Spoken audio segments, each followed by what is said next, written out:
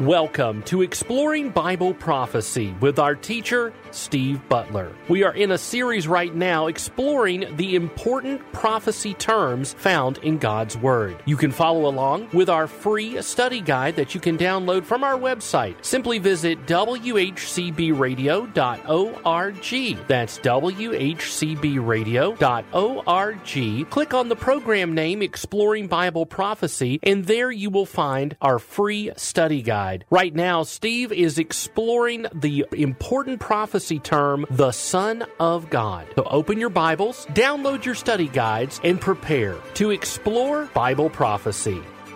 Hello, and welcome once again to Exploring Bible Prophecy. In today's program, we're going to continue in part B of point number 1 on our worksheets. And if you're joining us for the first time or are not familiar with the worksheets where we find all the scriptures that we're using, you can go to the radio station, as the announcer has pointed out, and you can download it there. But we are in point B, and I say point B because we have 7 sets of terms, and the first one is comparing and contrasting the term the Son of God with the term the Son of Man. And going through a number of scriptures, we finished up looking at the Son of God, and we have started here in the last program or so looking at the Son of Man, and we are establishing the point that the Son of God is used when righteous people are in view in the conversation, or we're talking about Jesus bringing rewards with him, when Jesus is talking to the church, the believers, the righteous. He's not talking about judgment for sin because he's coming to reward. Whereas, contrasting that with the term the Son of Man, where we're beginning to see here as we start in this portion, where God is a just God. God is a God of judgment. God is a God of recompense. And he will take vengeance out on people who go against him, who refuse his Son, who in the Old Testament we refuse to follow his commandments of the law. He is a just and he's a loving God, and he makes that very clear to the people. And I believe it's part of that loving God aspect that he goes to great lengths to show everyone what will happen to them if they do not love God back. He wants you and me to love him, and in order to show our love for him, it says that we should be about pleasing him. And the Bible tells us how to please him. It tells us that we need to be studying his word, because that's where we learn who he is, what his character is, what his plans are. Remember, he wants us to know all the plans that he has for mankind, the good and the bad. And he wants us, you and me, as his children through the blood of Jesus Christ, to know even the plans he has for the unbeliever, because we can use that to, one, help us more fully understand who our Father is, that he is a just God, but also a righteous, loving God. And it also helps us to share that rather difficult information with our neighbors and our acquaintances who do not know, don't have a relationship with Jesus Christ. And remember, you can't have a relationship with God unless you first have a relationship with Jesus Christ. The Bible makes that very clear. So for those who do not have that relationship, or perhaps are questioning that the Holy Spirit is touching on their lives and causing them to have an interest, that you can share with them not only the good news of Jesus Christ, but you can also share what's in store for those who refuse to accept that good news through a belief in the death, burial, and resurrection of our Lord and Savior. So we went through Deuteronomy 7, as you see on our worksheets, Deuteronomy 7 verses 9 and 10, to show the glorious love of our Father, as well as the wrathful, vengeful side of our Father. And then we went to Nahum, a prophet that came along after Jonah, and went to Nineveh, and again used some very descriptive terms to describe the wrathful, vengeful nature of our Heavenly Father. And then we went to Matthew, and I wanted to start today by just reviewing quickly in Matthew chapter 3. We've now brought it to the New Testament. We're now talking about Jesus, and I believe this is one of those passages that's being relayed to us by Matthew. It's talking about John the Baptist. So it's John the Baptist that's doing the talking here. And in Matthew chapter 3, verse 10, it says the axe, so we're talking about judgment here. The axe is already laid at the root of the trees. Therefore, every tree that does not bear good fruit is cut down and thrown into the fire. So we're talking about someone who wants to please God, wants to please Jesus Christ. And as we learn in the New Testament, it says what pleases God is, we mentioned just a moment ago here, what pleases God is to be in His Word and to be about His work, to bring about good fruits. Remember, the Holy Spirit indwells you the moment you accept Jesus Christ as your Lord and Savior. And the Holy Spirit will give every believer, every single believer in Jesus Christ is given at least one spiritual gift, It's not a talent per se. It's not like singing or something like that. It's a gift. And of course, the gifts, that's something really we could have a teaching on at some point in time in the future, a series on the gifts of the Holy Spirit. But the Bible's clear about those, and it's incumbent on you, as it is on all of us in the Lord's church, to understand what our gifts are, and to employ those in our life, because that pleases God. And we see that right here in Matthew chapter 3, verse 10. It says, every tree that does not bear good fruit. In other words, you're out doing things contrary to what pleases Jesus, to what displeases God. And it says that if you're doing that, if you're not bearing good fruit, you're going to be cut down and you're going to be thrown into the fire.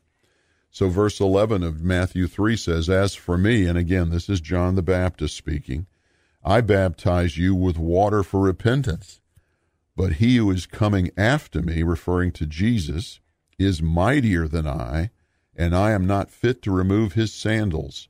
He, again referring to Jesus, will baptize you with the Holy Spirit and fire. So John did it with water for repentance, but Jesus is going to do it with the Holy Spirit and fire. So the Holy Spirit aspect of it is when you accept Jesus Christ as your Lord and Savior, you are changed into what the Bible describes you as being a new creation of God. And the understanding of that new creation is the indwelling of God's Holy Spirit in your life. The Holy Spirit of God indwells you, and the Bible tells us in John chapter 14, the Holy Spirit will never leave you. So God is coming in to live with you in the manifestation of the Holy Spirit being part of your life. And the Holy Spirit wants to lead you into an understanding of the Word so that you can become more and more Christ-like in preparation for the day when you see Jesus Christ face to face at the Bema seat and are rewarded by Christ for the things you did, your good works, your good fruit that you produced on the earth after you came to know Christ. So that's what that part's about, the baptism with the Holy Spirit. But it says that Christ will also baptize those who do not believe in him with fire. So everybody is going to be judged by Jesus Christ. And we're going to see that here in just another moment or two when we go to John chapter 5. But I want to finish up this passage right here because I think this is a clear depiction of the contrast between the Son of God and the Son of Man. So the Son of God is going to baptize believers with the Holy Spirit. The Son of Man is going to baptize unbelievers with fire. And look at verse 12, because he now clarifies what he means by Holy Spirit and fire baptism. In verse 12, Jesus, winnowing fork, so he's separating through judgment. His winnowing fork is in his hand, and he will thoroughly clear his threshing floor, and he will gather his wheat into the barn, but he will burn up the chaff with unquenchable fire. So you can see, if you will, the Son of God is going to gather his wheat. That's the believers into the barn to be with him forever. But he, Jesus, will burn up through judgment the chaff, that's the unbelievers, with unquenchable fire. And we made the point in our last program to understand the fire here, that normally when chaff is burned up, it's a fire that lasts for a short period of time and then it's over. It has a beginning and it has an end. Well, the key point he's making here, the author is making through the leading of the Holy Spirit, is that those that are unbelievers, the chaff, will be judged with unquenchable fire. In other words, it will never go out. And of course, that's a direct reference to the lake of fire, which is where all believers will spend eternity once they stand before Jesus at the great white throne judgment. And that great white throne judgment occurs at the end of the millennial kingdom. So it's at least 1,000 years from now. And that will be the end of the 7,000 years that God has been dealing with sinful man. And then it will all be brought to a conclusion. And at the great white throne, not only will all the unbelievers be judged, but Satan will be judged. And Satan, all of the fallen angels, the evil angels, and all the unbelievers will be thrown into the lake of fire, and all death and all sin will be finished.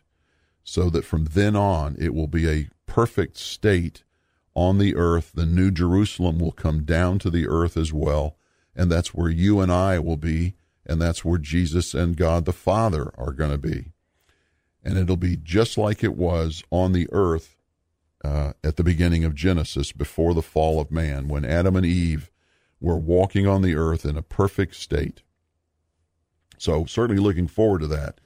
But the point is, there will be an unquenchable fire, and all the unbelievers, Matthew chapter 3, verse 12, the chaff will be placed in that. So you can see the rewarding side of the Son of God, and you can see the punishment side, the justice side of the same personage, Jesus Christ, only it's the Son of Man doing that.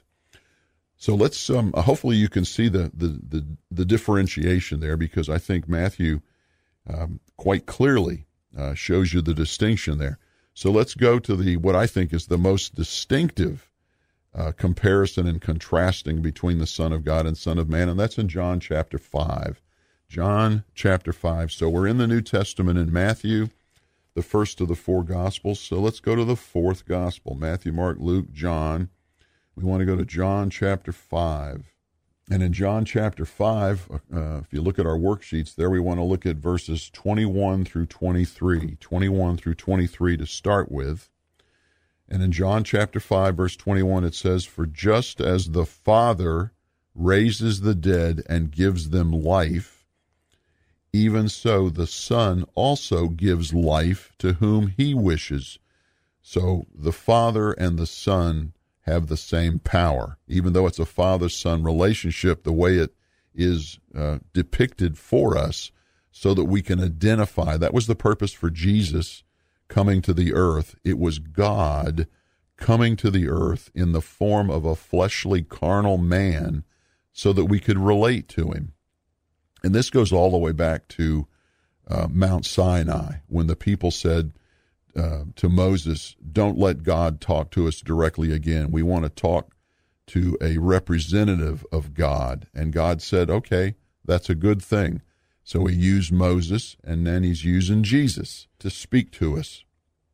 So everything that the Father has, he's given to the Son. And of course, we learned that in other places over in John, particularly in the Upper Room Discourse, which is another one of our sets of prophetic terms that we'll talk about in detail here in a number of programs. So we have, "For just as the Father," verse 21, "raises the dead and gives them life, even so the Son also gives life to whom he wishes. Verse 22, for not even the Father judges anyone, but he has given all judgment to the Son. So that's a very important verse right there for us to grasp, to comprehend, to understand, is that the judgments that have yet to take place, and there are a number of judgments, not only of the church for works, for rewards for good works, but also for the unbelievers. It's going to be the same personage of Jesus, the second person of the triune Godhead. The Father has given all the judgment to the Son to do that. And then he goes on to detail how the Son, how and who the Son is going to judge. Verse 23, so that all will honor the Son, even as they honor the Father. He who does not honor the Son does not honor the Father who sent him. So there's a point here of there's going to be a command at the end of the millennial kingdom at the great white throne, where it says in verse 23, all will honor. So even all of the unbelievers of all time who refused to have faith in God in the Old Testament and the understanding of what a sacrificial component meant. When they sacrificed the animals, it was a type and shadow of Jesus Christ. So Jesus and the sacrifice for sin was evident from Genesis all the way through the Old Testament, and then manifested in the form of Jesus Christ in the New Testament. So the sacrifice of Jesus for the forgiveness of sins and a belief in that has always been there, either indirectly in the Old Testament through the sacrifices or directly through Jesus in the New Testament. But at one point in time, when Jesus finishes judging everyone, verse 23 will be true. All will honor, because it says every knee will bow to Jesus. And that includes all of those evil, hard-headed people of all time that refuse the gift of salvation through Jesus Christ. They will all honor the Son. And then the second part, the second second sentence of verse 23, he who does not honor the Son does not honor the Father who sent him. So there's the volitional part of it. There are those that are going to refuse to honor the Son, and they're going to be the unbelievers. They're the ones that are going to be judged and placed in the lake of fire, where the fire is unquenchable, as we read in Matthew chapter 3. But ultimately, all will honor the Son, whether they want to or not, when they stand before him. And then we want to go from 23, we want to go down to verse 27. And it says in verse 27, and he, referring to God the Father, gave him, Jesus the Son, authority to execute judgment, because he, Jesus, is the Son of Man. Hopefully you clearly see that, because he is the Son of Man. Now take that in verse 27 and go back up to verse 25. Truly, truly, I say to you, an hour is coming, and now is, when the dead will hear the voice of the Son of God, and those who hear will live. The point here is he's talking about the believer, the righteous people who hear the voice of the Son of God will live. In other words, have eternal life through him. Verse 27 is, no, if you are an unbeliever, Jesus is going to come and execute judgment, because he will be the Son of Man to those who refuse to see him as who he really is, the Son of God. So we're going to spend some more time here in John chapter 5 in the next program, because this is really foundational to our understanding of the contrast between the Son of God, who's going to bring eternal life with God to those who believe, and the Son of Man, who's going to bring eternal judgment, eternal punishment to those who disbelieve. So we'll do that in our next program, but we want to continue on with our Q&A, where we've been looking at the role of the Holy Spirit based on a question from Rich in Indian Springs having to do with the removal of the Holy Spirit, apparently, from the earth with the rapture of the church, where the Holy Spirit indwells the church. And it says the Holy Spirit, who is called the restrainer of evil in 2 Thessalonians chapter 2, is removed from the earth in the rapture. And his question is, can people be saved during the tribulation if the Holy Spirit is gone? He believes they can be because of the Revelation 20 verse 4 says that the tribulation saints are saved. So how has that been brought about? And we were looking at some Old Testament passages to make the point that the Holy Spirit functioned differently in the Old Testament than he does during the church age that we're in right now. In the church age, the Holy Spirit comes on a person and then comes into that person at salvation and dwells with you and I, members of the church, forever. But in the Old Testament, we were going through a number of Old Testament scriptures to make the point that the Holy Spirit would come on a person when they became righteous and obeyed God and loved God. But if they turned from God during their life, the Holy Spirit would leave them. And we saw that in 1 Samuel 16 with King Saul and King David. Clearly says he came on David and he left Saul. Psalm 51, David is praying after his incident with Bathsheba that in God's punishment that God would not take his Holy Spirit from David. We saw in Exodus 31 a role in Exodus 31 where God brought the Holy Spirit on artisans to give them the fine skills to build the different components of the tabernacle, which was used for the housing of the implements of worship, and that's where the Shekinah glory of God would rest and would meet with Moses for the period in the wilderness and even into the promised land for several hundred years. Then we went to Numbers chapter 11 to make the point, and that's where we were at the end of our last program. In Numbers chapter 11, this is where God instructs Moses to gather the 70 elders from the 12 tribes. And this is where we see the beginning, or the genesis, if you will, of the Sanhedrin, which is if you will, it's kind of like the Senate, the United States Senate, and the United States Supreme Court together in one body. And it's made up of 70 rabbis, very well-respected rabbis, and the 71st one is the leader that they appoint.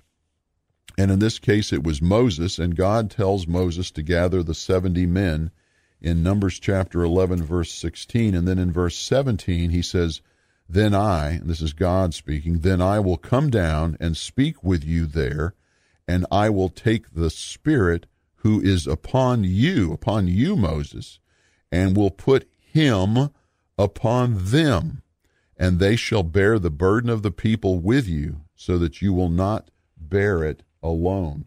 So we see that there in Numbers chapter 11, that the Holy Spirit would come on them. And then we find out further on down there that in verse 25 of Numbers 11, it says, then the Lord came down in the cloud. Remember, he had told Moses to prepare to do this. And then in 25, it happens. It says, the Lord came down in the cloud and spoke to him, and he took of the Spirit who was upon him and placed him upon the 70 elders. And when the Spirit rested upon them, they prophesied. But they did not do it again. They did not do it again. So you see that there's no sense of permanency. There's no sense of permanency of the Holy Spirit. It depended on your maintaining your righteousness throughout your life for that to take place. So we want to go forward with that understanding, and we want to look at a couple of more, and then I want to go to Ezekiel chapter 33. So that's where we're really headed here. But I want to show you a couple of other Old Testament passages of the Holy Spirit coming on people to give them certain skills and certain capabilities that the normal person didn't have. So we're staying in Numbers 11, and let's go to chapter 27. Numbers chapter 27. And we get to Numbers chapter 27. We're talking about Joshua here. Numbers chapter 27, and we want to look at verse 18. Numbers 27, verse 18, and it's God instructing Moses here.